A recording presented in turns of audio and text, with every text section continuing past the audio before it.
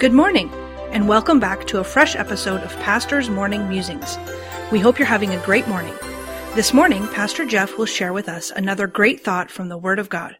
Pastor Jeff, where will we be musing this morning? Good morning. Today we'll be in the book of Isaiah, chapter number 30, beginning in verse number 15. For thus saith the Lord God, the Holy One of Israel, in returning and rest shall ye be saved. In quietness and in confidence shall be your strength, and ye would not. But ye said, No, for we will flee upon horses, therefore shall ye flee. And we will ride upon the swift, therefore shall they that pursue you be swift. 1,000 shall flee at the rebuke of one, at the rebuke of 5 shall ye flee, till ye be left as a beacon upon the top of a mountain, and as an ensign on a hill.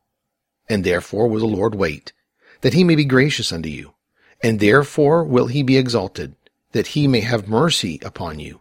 For the Lord is a God of judgment. Blessed are all they that wait for him. This is one of the greatest passages of Scripture on the long-suffering nature of God.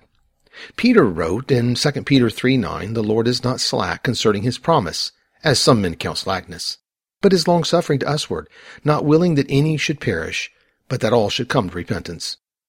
It is God's desire to help mankind. That is why he left his glory in heaven to come and die on a cross for our sins. His desire is that all men would come to him. In our text, Isaiah gives the words of God to his people concerning salvation and strength for their struggle with their enemy. God told his people, In returning and rest shall ye be saved.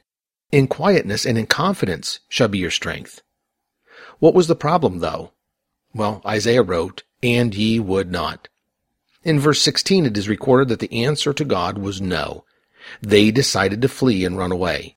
They decided to take matters into their own hands and do what they thought was best. God was trying to encourage them that he would help them. They just needed to return to him and be quiet and let him work. But again, they said no. We then come to one of the most amazing verses in the Bible, in my opinion. Verse 18. And therefore will the Lord wait, that he may be gracious unto you. And therefore will he be exalted, that he may have mercy upon you. For the Lord is a God of judgment. Blessed are all they that wait for him. God will wait. They are going the wrong way. They will not listen. They are trying to do it on their own and in their own strength, and the Bible tells us that God will let them go and simply wait for them to return to him and be quiet and allow him to work on their behalf. But why will God wait? So he can punish them? No, so that he may be gracious to them. Wow. We are so often taught that God is always watching to dish out his chastisement and his punishment. But Isaiah records the opposite. God is waiting patiently so that he may be gracious. What an amazing passage of Scripture on the grace, mercy, and long-suffering nature of God.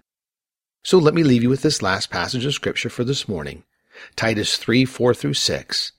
But after the kindness and love of God our Savior toward man appeared, not by works of righteousness which we have done, but according to his mercy he saved us, by the washing of regeneration and renewing of the Holy Ghost, which he shed on us abundantly through Jesus Christ our Savior.